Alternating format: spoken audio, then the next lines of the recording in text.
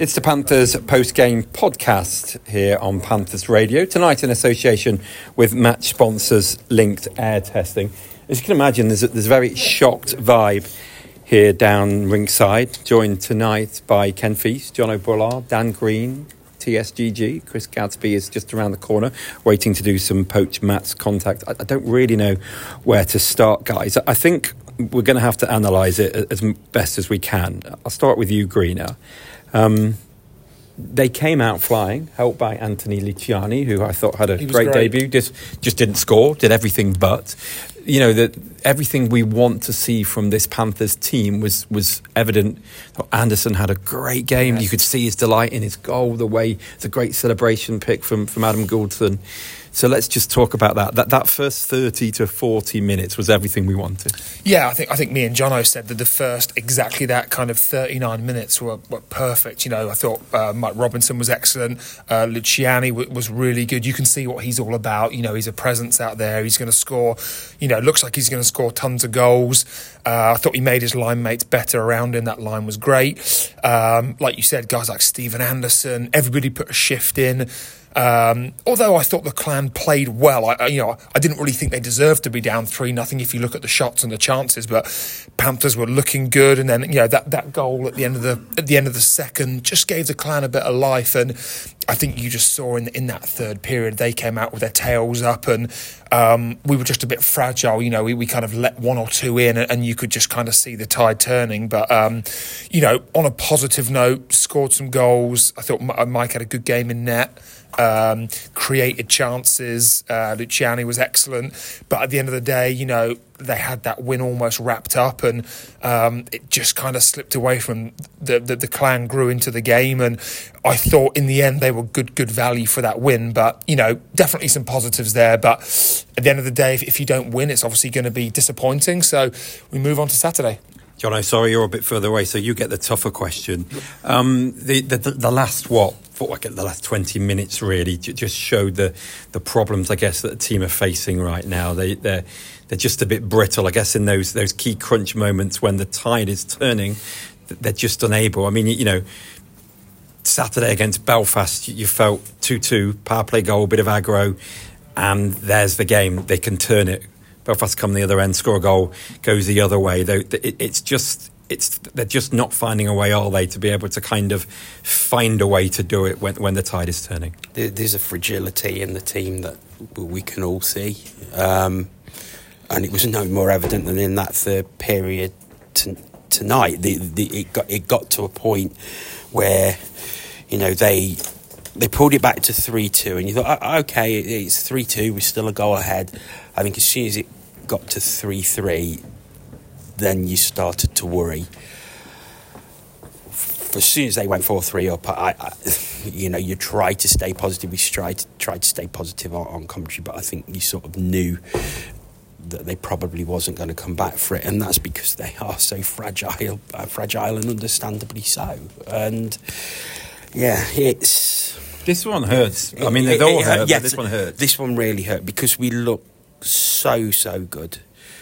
For first 20 minutes, we looked fantastic. There seemed to be a renewed confidence about them. I think that Luciani threw a hit within 20 seconds, and Luciani was fantastic tonight, and he brought that confidence. You could tell that line, him wiring the Eminem on that line were just superb for that opening 20 minutes. And then Clan were superb in the second period, but just couldn't find the net. They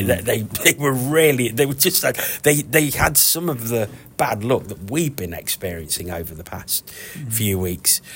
And then they got that goal, which I think really acted as a spark for them, that goal at the end of the second period from Gary Hayden. It was a lovely finish as well. And, you know, we all know what happened. They drove the net so well. Said that to to their coach. You know, they don't know whether it's part of the game plan. I know it's an obvious thing in hockey, but amount of goals where they just drove the net, got themselves in front of pucks. Ken, I mean, I'm not going to make any sort of hide anything away. That the dressing room door is still shut. That, you know, this shows that, you know, what this kind of means to everyone. Normally by now we're well underway with post-match interviews and players are going for food. So, you know, you do feel that this is the one that is hit harder than most because of the position. It's very quiet around here, and there will be a debrief, I guess, discussing, you know, what happens now. And you know, Ken, as I say, it's really hard. It's really hard to put into words because that game was there for the taking. I guess kind of the sort of same. Both Jono and Ken you're Ken, Jono and Greener, but it's you, Jono, with wrong names. Have put into context how, you know, kind of, if you can talk me through, because, you know, you get the energy going, and I guess you'll help when someone like Luciani throws a big hit, crowd gets into it. It was a massive wave, wasn't it, one way, and then, you know, how did you feel it went? I mean, yeah, obviously Jono and Greener have summed it up really, really well. I can't do any better than that in terms Thanks very much, then. And then at the end, we'll see you next week. No, I think for me, the energy at the start, yeah, it's a Wednesday night. It felt like a big crowd on a Saturday night, the way the energy was at the start of the game. Luciani gets a huge ovation onto the ice, a big build, you know, makes an impact straight away, like say, throws a hit. I was really, really pumping the energy. I was shouting dancing, and everybody, you know, the crowd just did an amazing job of getting behind the guys. And, you know, I was saying to these guys, the energy was unrivaled. It was amazing. And the big positive for me is that we got 2 periods of really solid, what we want to see in terms of how they were playing and everything. And then it's almost the you can't, I think of another adjective, fragile. They're just, you know, these guys, being honest, they're suffering from PTSD. Do you know what I mean? It's like they are just, I mean, I don't know, other things I don't know whether with obviously with the break that they had as well, the conditioning, you know, we looked a bit tired in the third period as well. You know, I just that one tonight really hurts, and I don't know what else to say really. It's and there's no one for 1 minute thinking the results are they're not. You always have to put on one side the fact that the results in isolation are not acceptable, but you've got a team that's trying. We're making changes where we need to with personnel, we're bringing people in. Everyone's trying to do, you know, the best that they can to give these guys a chance, and you know, we just really appreciate the support that we're getting from the fans who pay their hard-earned money to come and watch. And you make a fair point that the fans stuck by the team, and even at the end you could see them sticking by the team, and I'm, you know, the guys are hurting. I mean, I'm not going to name names, but one player said to me a week or so ago, and he just said, I don't want people to feel sorry for us anymore. I want to win games, and they understand. They know that, you know, that they're feeling it in there. They want to win games. It's not like they're using what's happened to this in the season as an excuse for where they are.